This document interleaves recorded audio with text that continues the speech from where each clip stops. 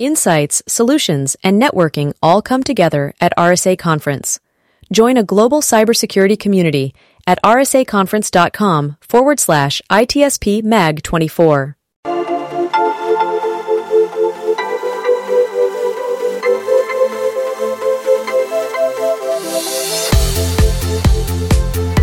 Welcome to the intersection of technology, cybersecurity, and society. Welcome to ITSP Magazine Podcast Radio. Join us on our journey into the past, the present, and the future as we explore the relationship between technology and humanity.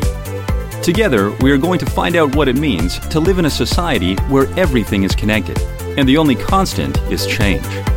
Knowledge is power, now more than ever. Imperva is the cybersecurity leader whose mission is to protect data and all paths to it with a suite of integrated application and data security solutions. Learn more at imperva.com. Nintex is the global standard for business process management and automation. The Nintex platform helps their clients accelerate progress on their digital transformation journeys by quickly and easily managing, automating, and optimizing business processes. Learn more at nintex.com. RSA Security offers business-driven security solutions that provide organizations with a unified approach to managing digital risk that hinges on integrated visibility, automated insights, and coordinated actions. Learn more at rsa.com.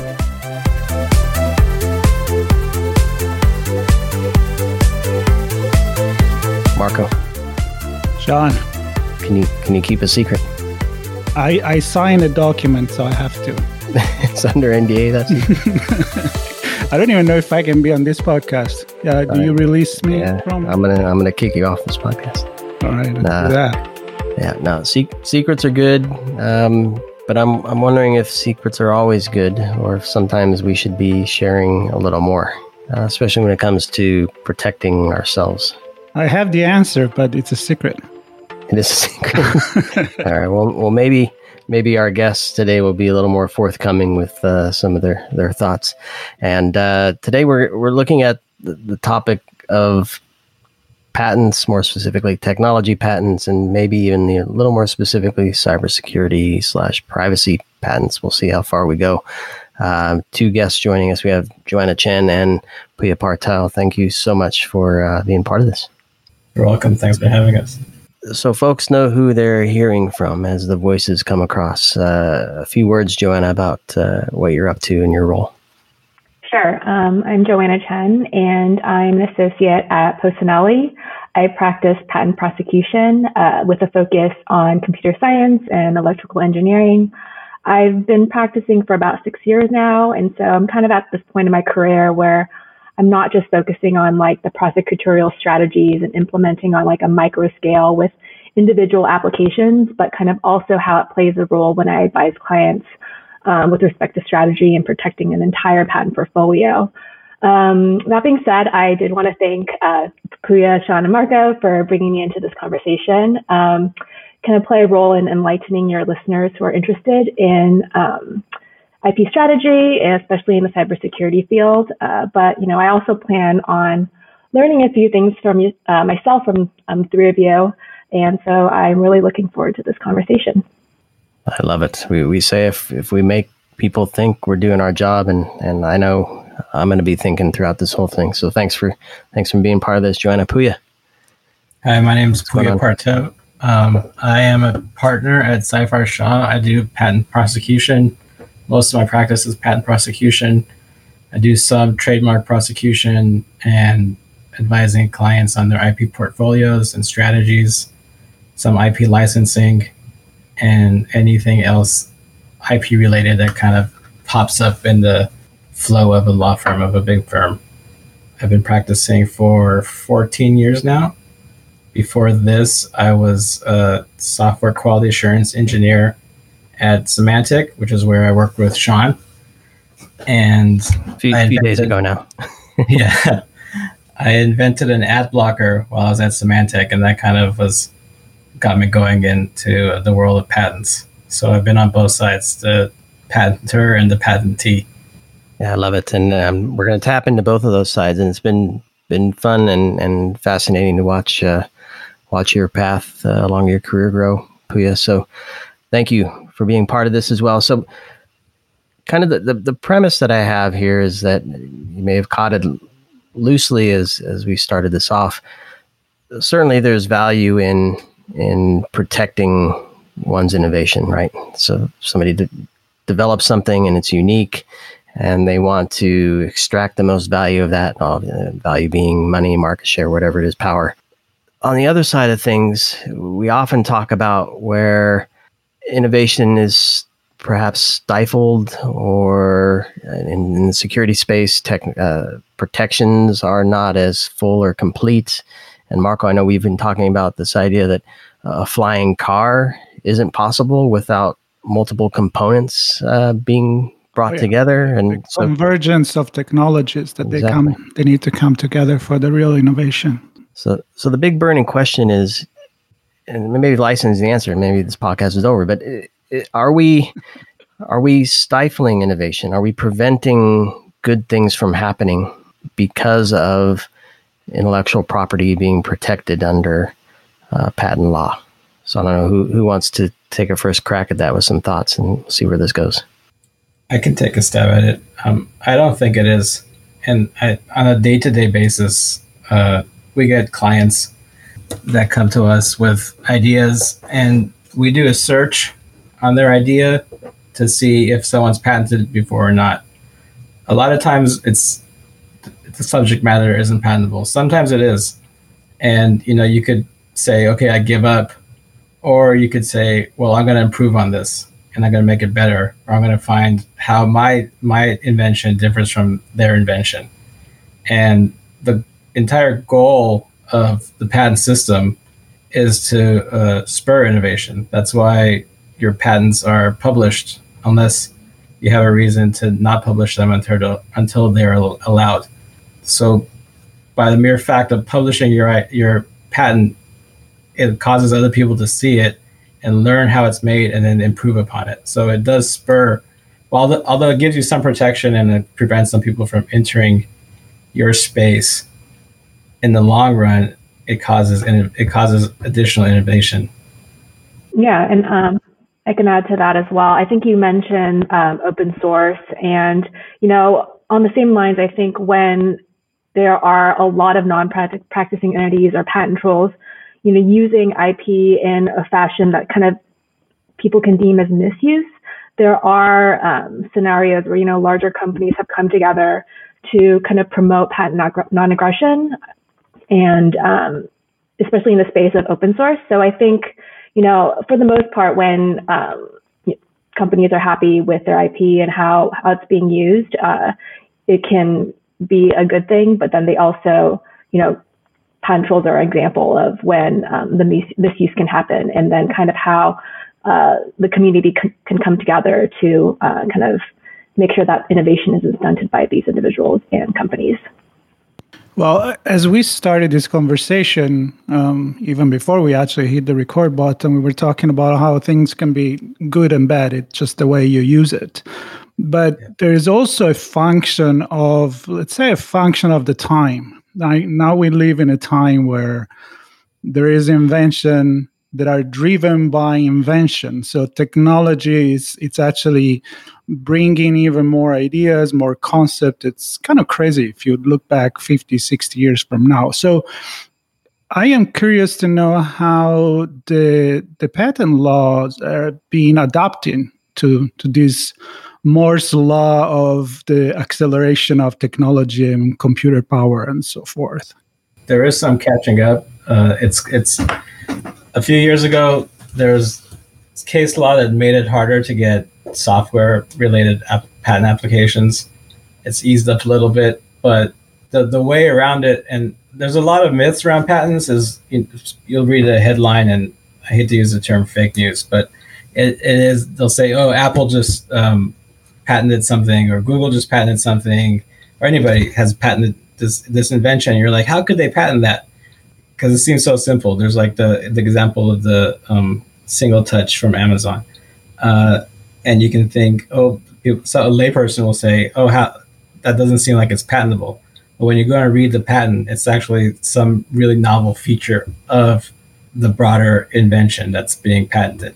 So it might be a tiny improvement upon it or how to make it better. And that is what is actually spurring the innovation, because you find an improvement on something that's previously made. And so now you have that improvement. And then that improvement might cause some failure down the road. And then you improve upon that.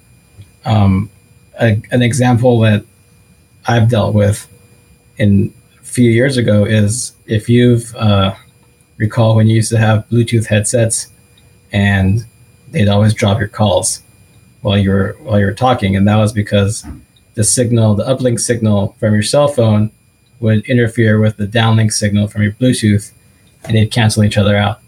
That's an example of technology causing a problem, but then the solution to that becomes a patent, and then you improve upon that solution. So you're constantly, like Marco said, we're constantly innovating and adding ideas to it. And so the patent, I guess I haven't really answered your question of how have we caught up to it, but well, no, you are, but you kind of like, I want to pass the ball to Joanna now and ask how hard is to protect this patent when it's just one little details and from an external untrained eye, it just look the same exact thing. Yeah, so I think from like a patent attorney's perspective, what we try to do is, even if we do a search, sometimes it's not going to capture the entire sphere of what is out there. And so all we can really do is kind of describe everything that the inventor has told us. And as long as the description is there, once we get to the prosecution stage, we can fine tune the claims to kind of pick at what we find based on what is out there that the examiner has found to move the case forward to make it allowable. And in terms of like how this has to do with how to predict kind of, especially when it comes to AI or like abstract or software patents and the abstract idea issue, it is difficult, because I think when I first started, the 101 abstract idea issue the Alice case just came out, and a lot of attorneys just was really frustrated because it became this black box of, we don't really know how to advise clients. And so I think a lot of what the attorneys I've worked with in the past is, describe as much as you can in those applications. And then unfortunately kind of just have to wait. You wait until the cases come out and more guidance comes out. And then hopefully your patent is still pending. And then you can kind of, change the claims from there. And Joanna, and then maybe Puya can comment on this as well. So looking at this from, I have what I believe to be a novel idea. The two paths are, let me just build it, bring it to market. Hopefully it's unique enough. I can market and sell it to where I can grow revenue. Or I think, and maybe no research into, is this patentable or is this an existing patent, right? So there's that path. And then there's the path that we've kind of touched on, which is we think it's novel. We want to see if it's patentable. Well, maybe not as it is. So I'm going to fine tune it and incrementally make it better. And I take that path to, one, establish a new patent and avoid perhaps some prosecution from another patent that I might be infringing upon.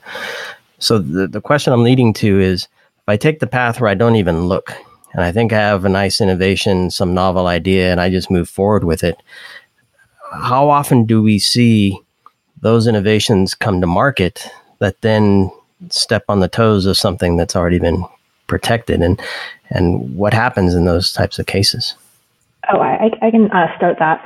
Well, if the owner of that patent is litigious and wants to really fight for their protection, which some patent owners aren't, then there could be an issue where they reach out to you. They could send you a cease and desist, and then you would kind of work with them to see if you can have your patent attorney read the claims and see if they actually overlap, or and if their decision is that it does, either you can stop producing the product, or you can license. Those are kind of the couple of steps, kind of a couple of options you have at that point.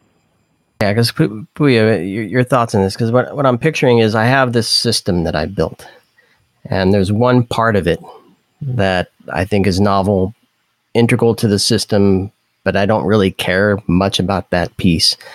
But somebody else does. They've patented it. So now my system is effectively at risk of operating properly because of this one piece.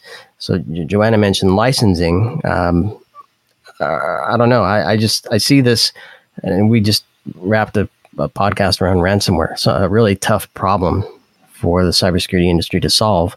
And I can only envision there's something there that could be part of a system that would help us tackle the problem of ransomware as one example. And yet it's probably patented. Somebody can't use that piece to fully build it out. I'm speculating here. My question is, because of that process, are we preventing a system from being built or making it difficult for a system to be built? Because maybe that patent isn't going to be used to solve ransomware.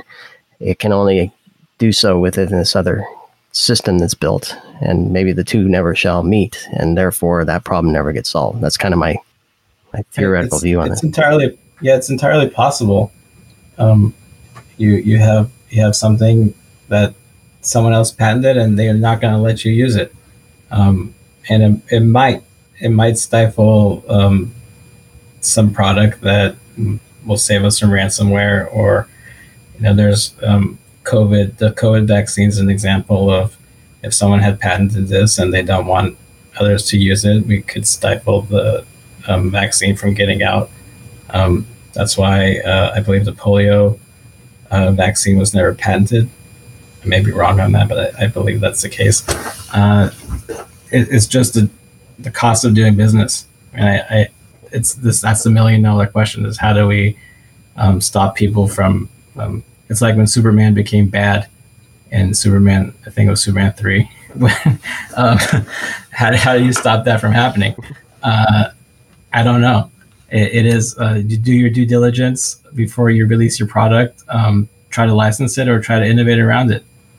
But sometimes you're stuck with your back against the wall. Yeah, because when it's business, it's one thing, and I'll let you go in a second, Marco. When it's business, it's one thing, but when it starts, you use the COVID example, when it starts to impact my life, my actual health of my life, and maybe ransomware could impact my life as well. I don't know. I think it takes a different turn, though. Yeah, I agree with that. And I think, as I previously mentioned about kind of the open source scenario, I think it's a very good kind of framework to look at, to see, kind of learn from how this community kind of built this kind of no fly zone. And it takes a lot of, actors that are very active in that community to basically, gather a bunch of data points and, patent applications to basically, strike down these types of bad actors. But it does take a lot of work. And so I think it's possible, but it's not something like, a couple people can kind of do. Well, with great powers comes responsibility, right? Yes. So let's throw Spider-Man in there too.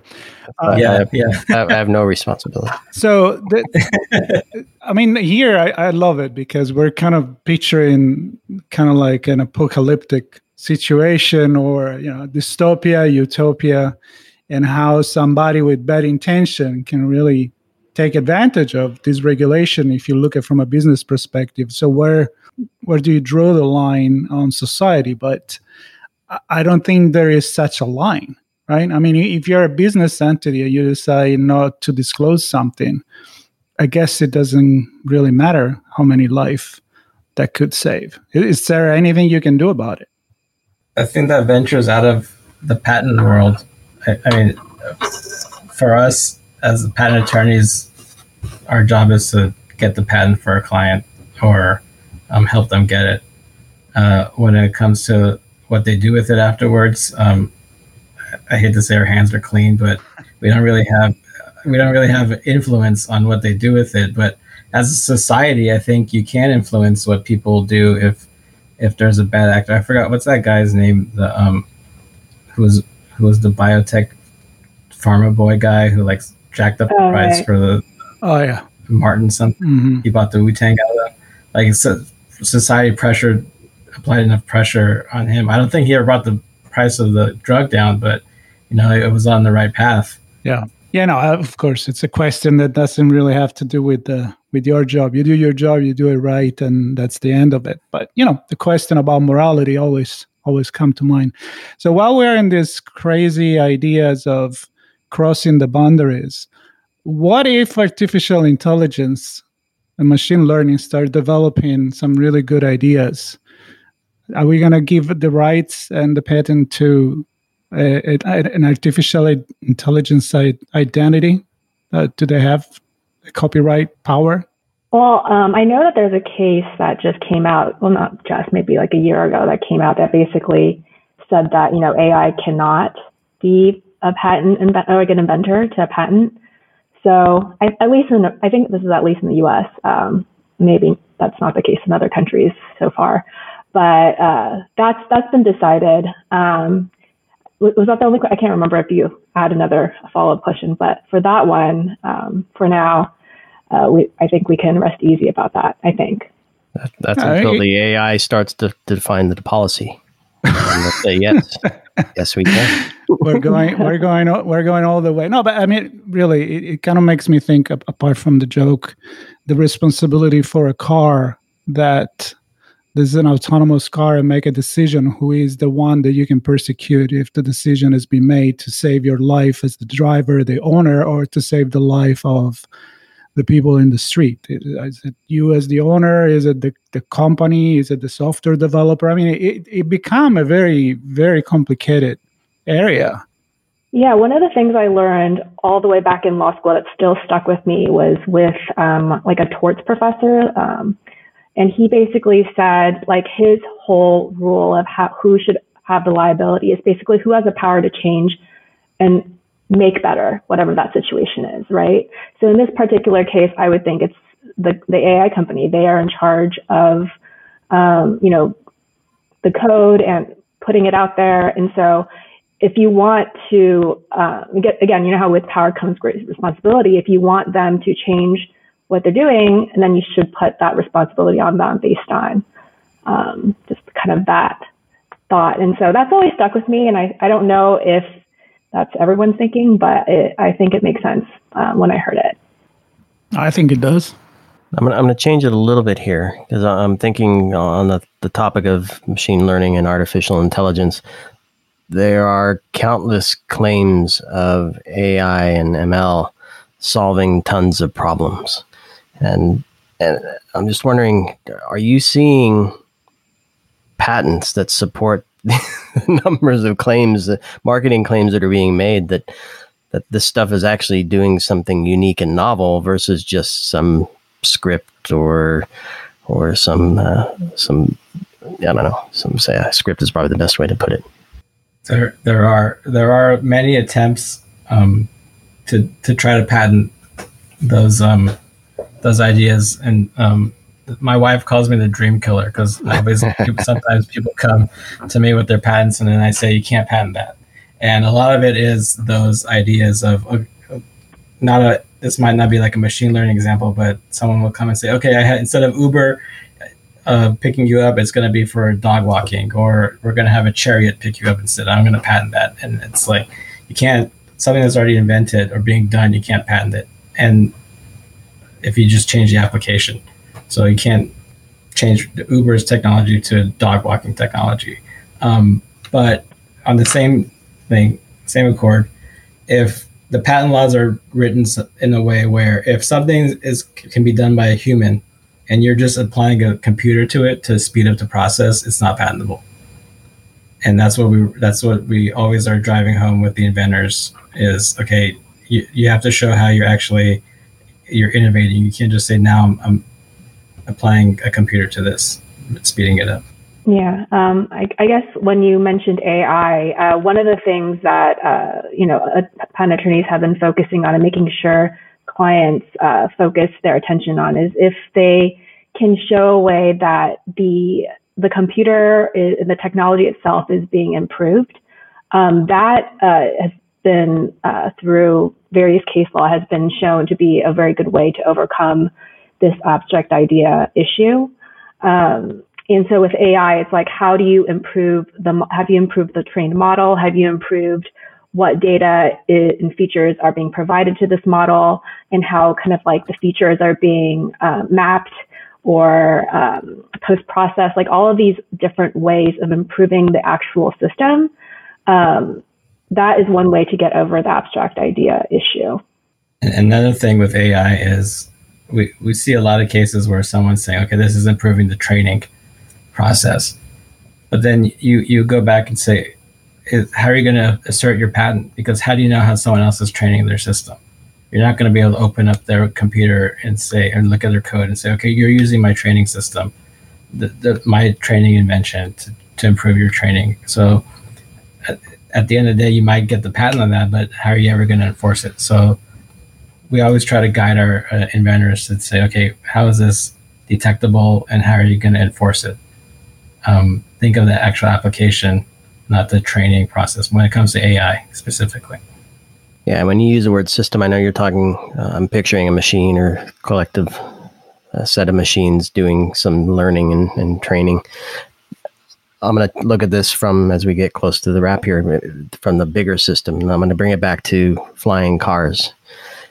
How do you approach something like that where there's an element within a flying car? How do you know that there's a component in there that's being used that might infringe upon a patent? And how do you get to the point where you can explode all the components to see that, yes, that element is patented, and we need to now break that apart to see that it actually infringes on the patent? Is that something you do as lawyers, or is there some other entity that looks at system-wide views like that? It's usually an engineer will figure out how that this component is performing this act of the patent. And when you draft the patent, you want to draft it to one specific component. You don't want to, for example, if there's a base station and a mobile device, you don't want to claim both the base station and the mobile device, because then you're going to have to go after two entities. And there's a thing of divided infringement is a thing in patent law. So when it comes to the component, when you draft the patent, you want to focus on what the component is actually doing. So let's say it's the navigation system. So you don't want to claim, you want to claim that the navigation system receives information, does something with the information, and outputs information, or maybe controls something else to happen, rather than claiming a bunch of different components. So if you can show that, okay, I know if I input this information and if I get this specific output, then I can guess that they're infringing on my component. And that's the best way when it comes to drafting your patent. You know that something comes in, something gets performed, and something comes out. Then you can pretty much figure out if someone's infringing it by feeding that kind of information to your car or whatever component it is. So I think, Sean, as we close here, I'm going to refer, my mind goes back to history again, and how it was a lot easier before, but still was... Keep history a secret. Don't share it. Well, if you look at history, we still have some issue, I think, in figuring out who really invented the telephone. And maybe because I'm Italian, I'm a fan of Marconi and not Bell. But, back in the days, you had to jump to really patent something. And there was a race versus exactly what Puya said. I mean, there may be 100 more people nowadays that are doing the same thing, then they get there without any intention or to copy someone else. But the information is there. It's unless it's an open source situation, and you really don't even know nowadays if you are, I guess, infringing somebody's patent. So I don't envy your job. I think that's the bottom line. Never-ending stream, and when that stream locks up, you just put a call out and say, "Hey, that looks suspicious." Yeah, I mean, do you guys think that there is something that is going to change, that is going to make your job easier? Like, I don't know, blockchain on patent or... I actually like my job a lot. because I don't deal with other attorneys much, so that's nice. I get to deal with engineers most of the time, which is fun, and you get to see new and exciting stuff that's coming out. It's fun to be involved in the process and spurred innovation. I don't know if Joanna agrees, but I think she likes her job. Yeah, I agree with you. I think patent prosecution and litigation are just two different beasts. Like prosecution, we're at the stage where, the inventors are excited about their invention, and we're just, we're not really thinking about, or we're not really, at a place where the inventor's like worried about anything in terms of people attacking, and it's still very much building. We're at the building stage.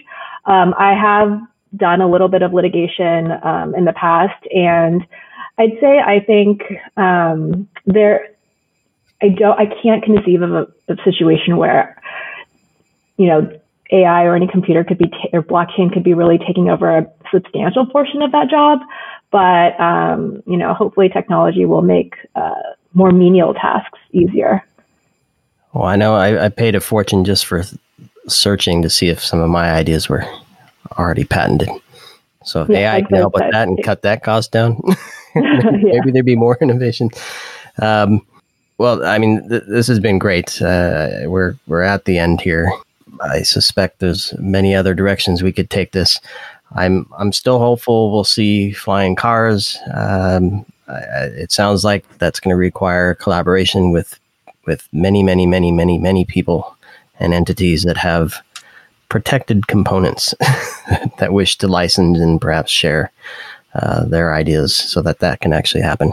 That's just one example of many. And obviously we touched on cybersecurity. I think as things move closer to our safety, I'm also hopeful that patents and protecting them and prosecuting against infringers doesn't get in the way of keeping us safe.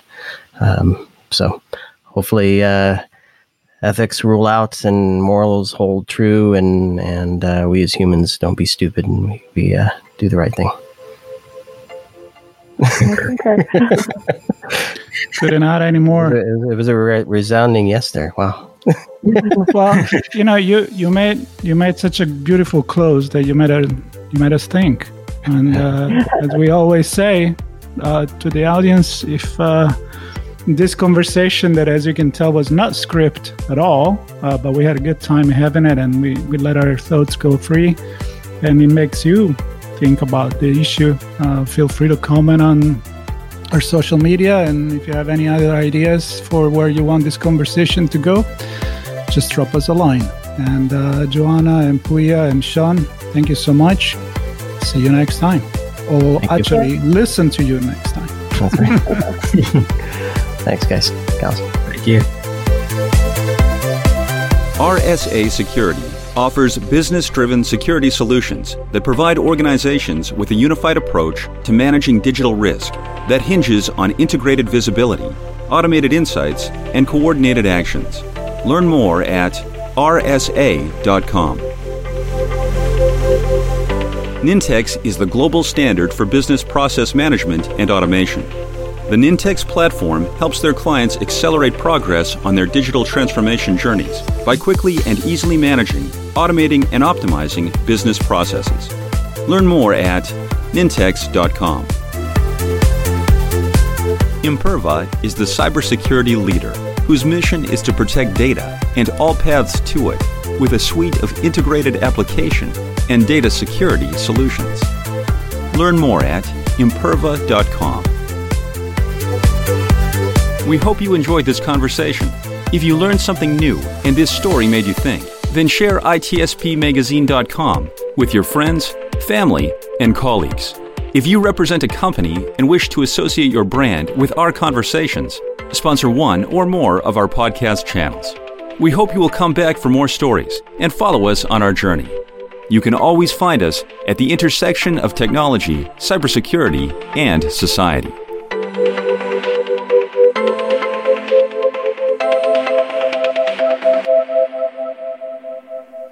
Insights, solutions, and networking all come together at RSA Conference. Join a global cybersecurity community at rsaconference.com/ITSP Mag 24.